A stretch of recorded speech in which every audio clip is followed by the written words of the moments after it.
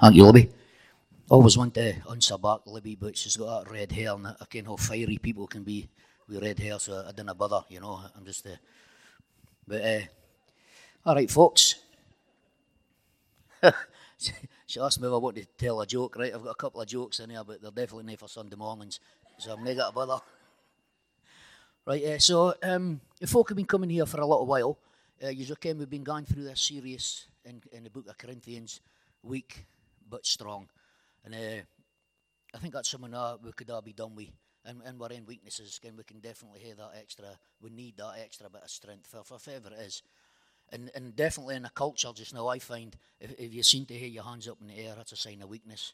If you're on your knees, that's a sign of weakness. But to us as Christians, it's actually the opposite. It's a sign of power.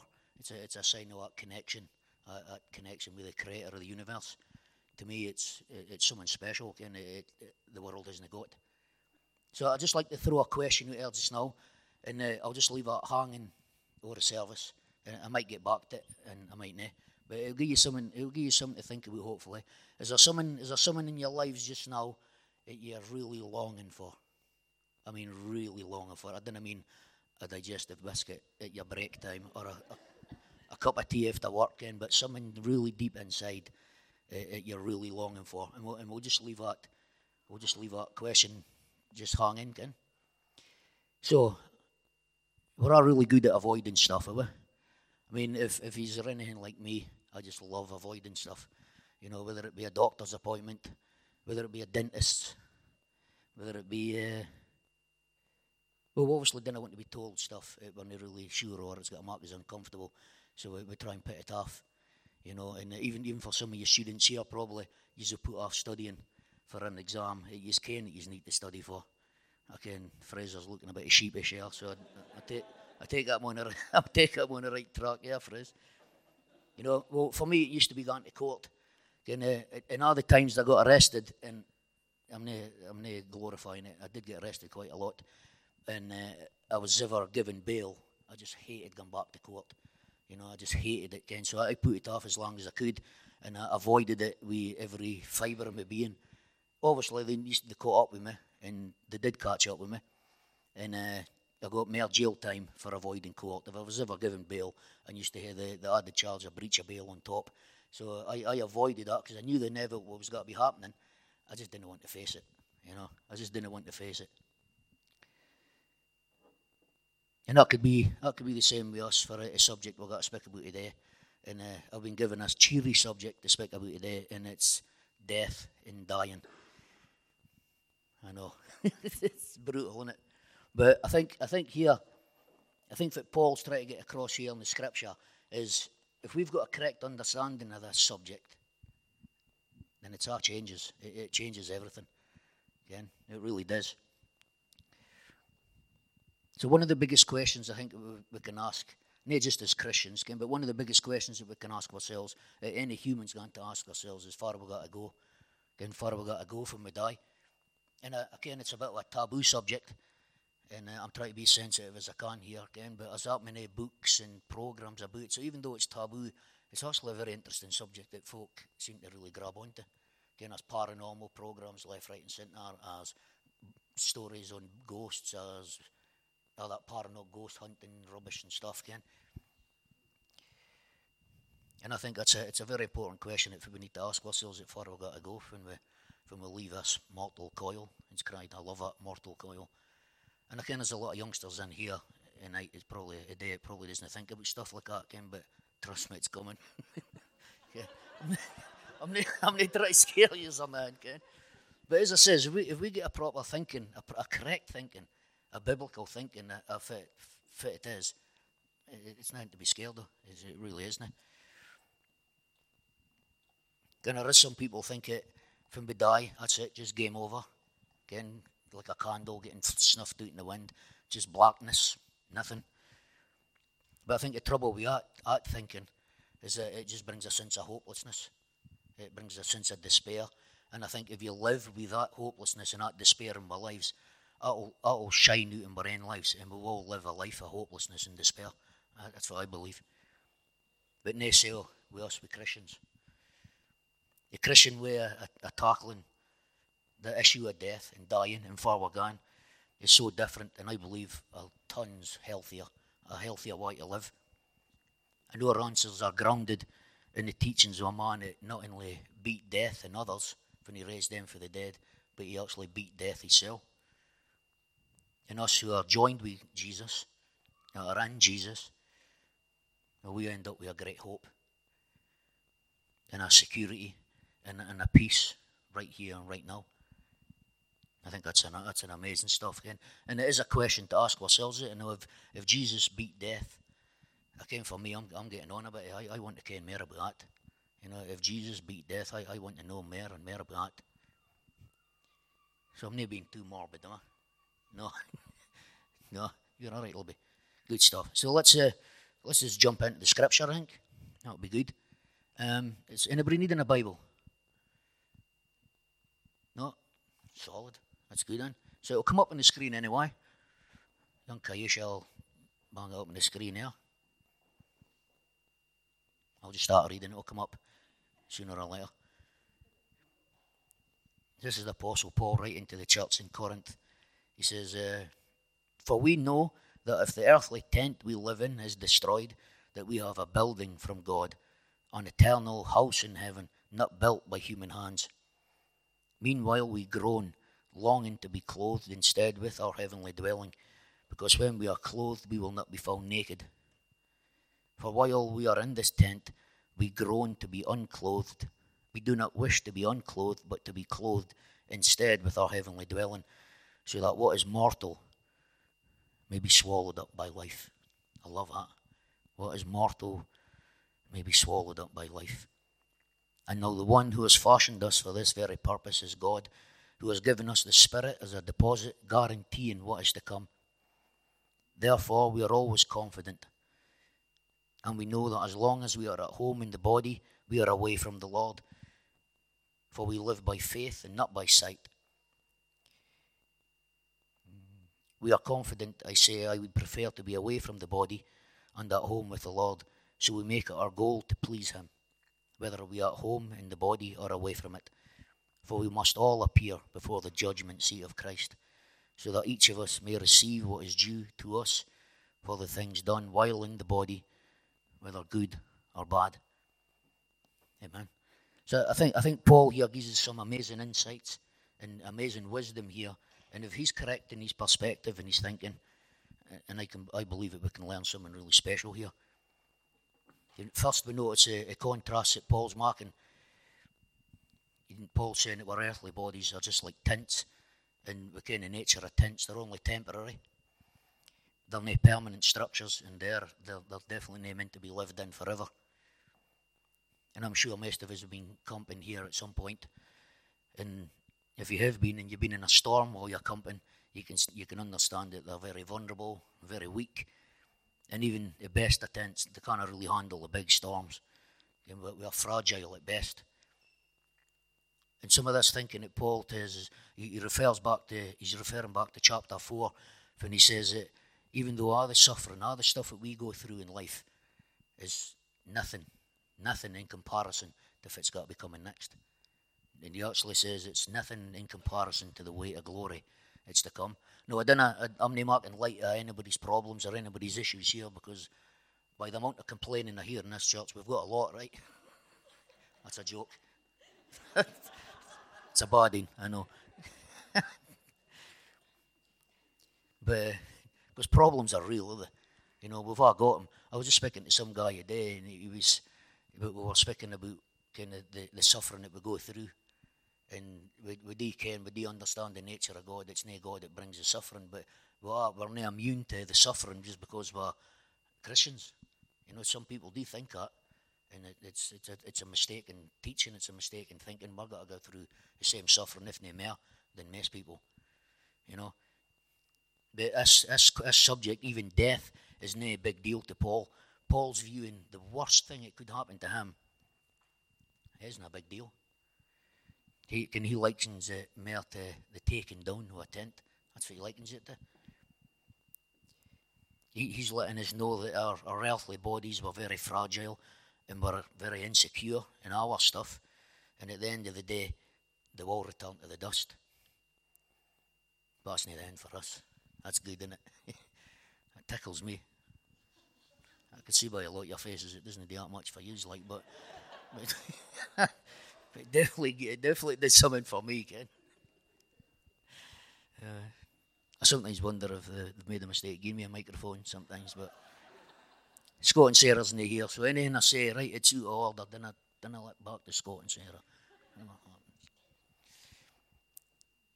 Aye, so in contrast, our resurrected bodies have got to be solid, they've got to be permanent. That speaks to me of security and safety. And how do we ken this is true? Again, how do we ken this is true? Well, God, Jesus is the very essence of truth. And he says in John 14:2 that he's already preparing a place for us. That's something to take to the bank, isn't it? That's something to take to the bank. And even though this is in our future, I think Paul here is right, and he's so sure of what he's saying that he writes it in present tense. He's that confident of what he's saying. That we will have a dwelling place, safe and secure and solid for all eternity. That's worth a wee dance, isn't it?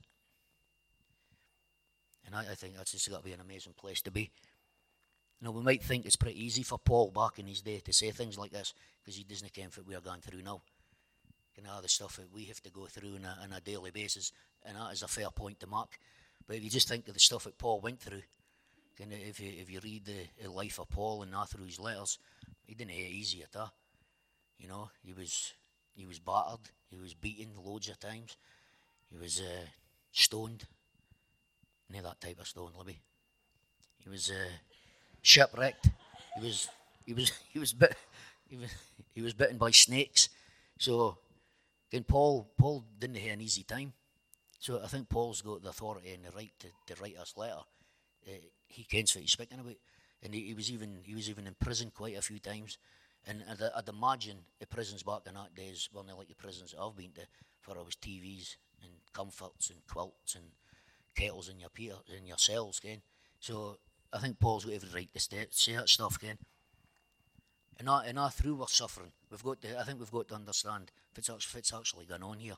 Now, I read a story just last week about this guy, pardon me, and he was a Christian guy, and he was walking down the street, and he seen this church, and it scaffolding, and it was just getting taken off it. And it looked nice, and the building was really nice. It was well done. Granite, you can't get much better than granite. So it was a really nice, solid building. But I was still one of the builders there, and he was working on a big piece of rock, and he was moulding it and shaping it. And the guy was looking, and he's thinking, "Faz he got to put this bit of rock?" And he goes over after a little wee while. He's watching this guy mould it and shape this rock, and he goes on and he says to him, "Listen," he says, "this church is amazing." He says, "But I'm just wondering, before you got to put that big boulder there?" And the guy just turned and looked at him, and he says, "I'm preparing it down here for up there." And he was pointing to the church steeple. The point I'm trying to mark is that's what God's doing with us. That's what he's doing through our sufferings. He allows the sufferings to happen because he's preparing us, I believe, for something much better. Not just there, but he's preparing us for life here. So Paul, like us, is being prepared. He was like us, he's being prepared for eternal life. So through our ups and downs, our troubles, our strife, and here's a beautiful thing. God is transforming us into his son's image.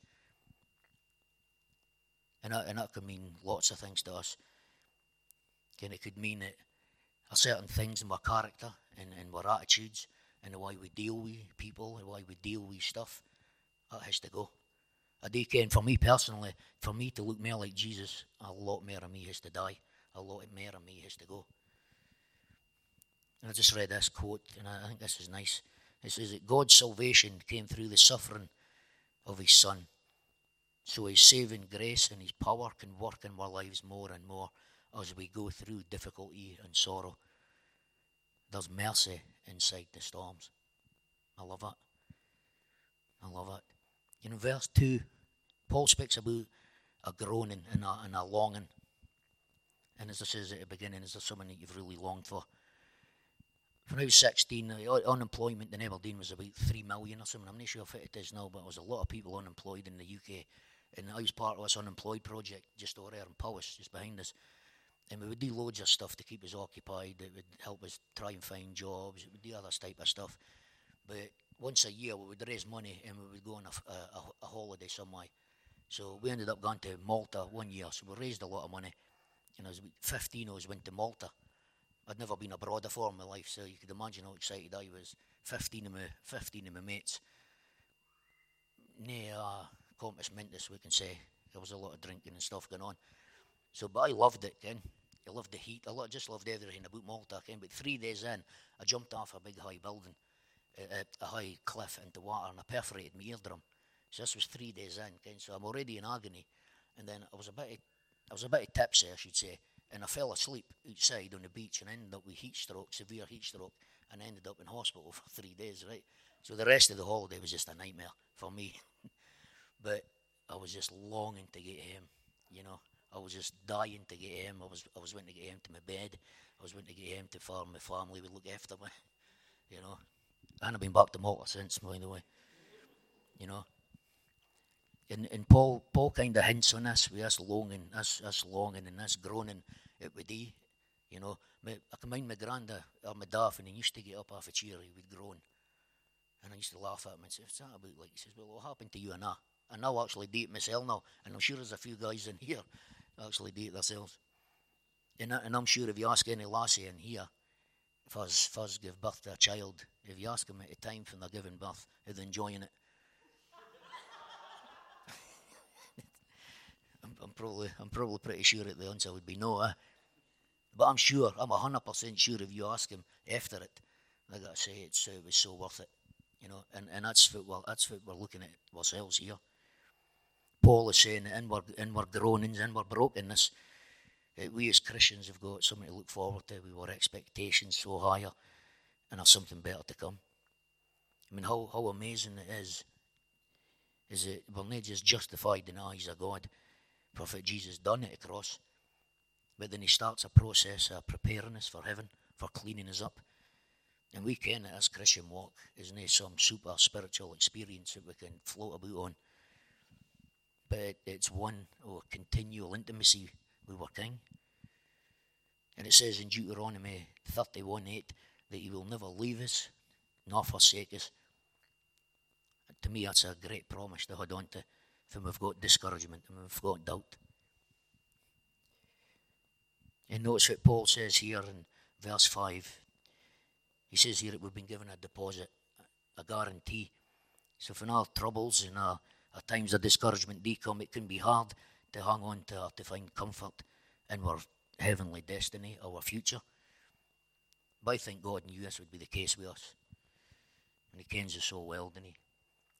And I think he's done for every good father would do, that he's given us, his children, hope of something better. Something that we can hold on to when we're going through our tough times. And he backs it up with what he's saying with a guarantee, a down payment right now. Right now. So I looked up the Greek. I mean, some of you probably going to ken this about me, but I actually do a lot of Greek studying. Sylvie knows that, do you, Sylvie? Spot on. So I'll try and get a word right. So the ancient Greek word for guarantee is arhabon. And this describes a pledge or a down payment that requires future payments in collection, but it gives the one receiving the guarantee, us, legal claims to the goods in question. I think we should just let that sink in. We've got a legal claim on what God's guaranteed in us. That's mad, that, isn't it? So in a sense, us as children of God, adopted into his family, we're citizens of heaven. We all the inheritance that comes with that, given to us by God. We have this guarantee that God, at his word, will come back and he'll collect what he paid for. So we can now have a piece of heaven within us now. We've got a bit of the future within us now. That blows my mind, like, that really does. So I suppose our job is kind of to pull our future into our present. To not to sit and wait for it to happen, but to pull our future into our present, to live out new creation that Christ has spoken about and has brought about by what he done at the cross. We bring that future life into our present. I don't know what could work individually in your lives, but I've got a rough idea of what I'm doing in my life, that I'm pulling my future into my present. So I think what it comes down to is we didn't just believe God, if he says, but we live like we believe it. That's the key. We don't just believe what he says, we actually live like we believe it. We haven't got our new bodies yet. And trust me, I'm waiting for a new body like I'm broken. I mean that in a good way, I think. All that is weak and all that is subject to decay will one day be gone forever. It will be one day swallowed up by life, by eternal life. So everything's just got to be better. Everything that you look at now in creation, waterfalls, all the stuff in the stars, it's all beautiful, but it's all got to be better. All the fittest that you've ever been now in your life. All the young boys are pretty fit. James is pretty fit for an old boy. Older boy. Ours just got to be better, isn't it? Ours just got to be better. And it's none, it's compared to if it's got to come. And that should give us an awesome confidence in our daily lives, and that'll help us not just to endure our suffering, but overcome our sufferings. That's Leonard Ravenhill I like to read. He says that humanists and the likes say the chief goal of humans is to please man and to glorify self. Not so with us. Our goal is to please God and to enter into his presence and enjoy his presence forever. So Paul's speaking about verse 9, he goes on to about pleasing God again, and it can be so easy to just read scripture and just let it wash over you again. But I was meditating on this, I felt a bit convicted, and if I'm to be honest with myself, do I live to please God all the time? My honest answer would be no. I'm sometimes very selfish. I sometimes like to please myself. But Paul says that our aim in life is to please God.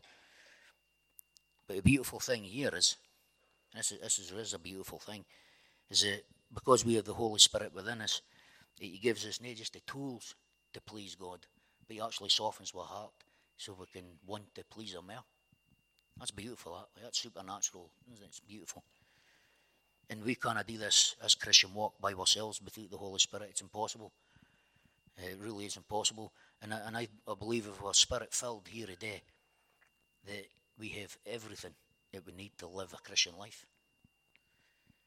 And we're called to live for Christ and for others, not for ourselves. And in Philippians, Paul goes on to say, to live is Christ, to die is gain. I mean, that's an amazing, bold statement of what he's saying. And that's something that we all really need to be striving for, I think. To live is Christ. It means to live with our direction, with our purpose, with everything focused on Christ on a daily basis, not just on a Sunday, but on a daily basis. And that's our purpose. That is our purpose.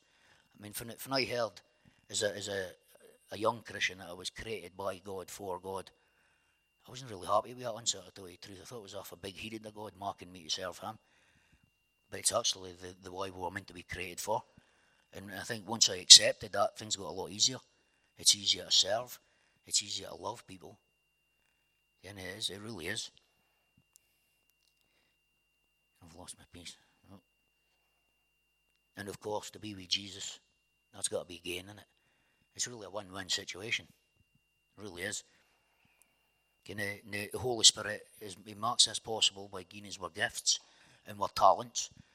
He gives us practically everything that we need. He empowers us with his Spirit to act in the supernatural for good. That's mind-blowing.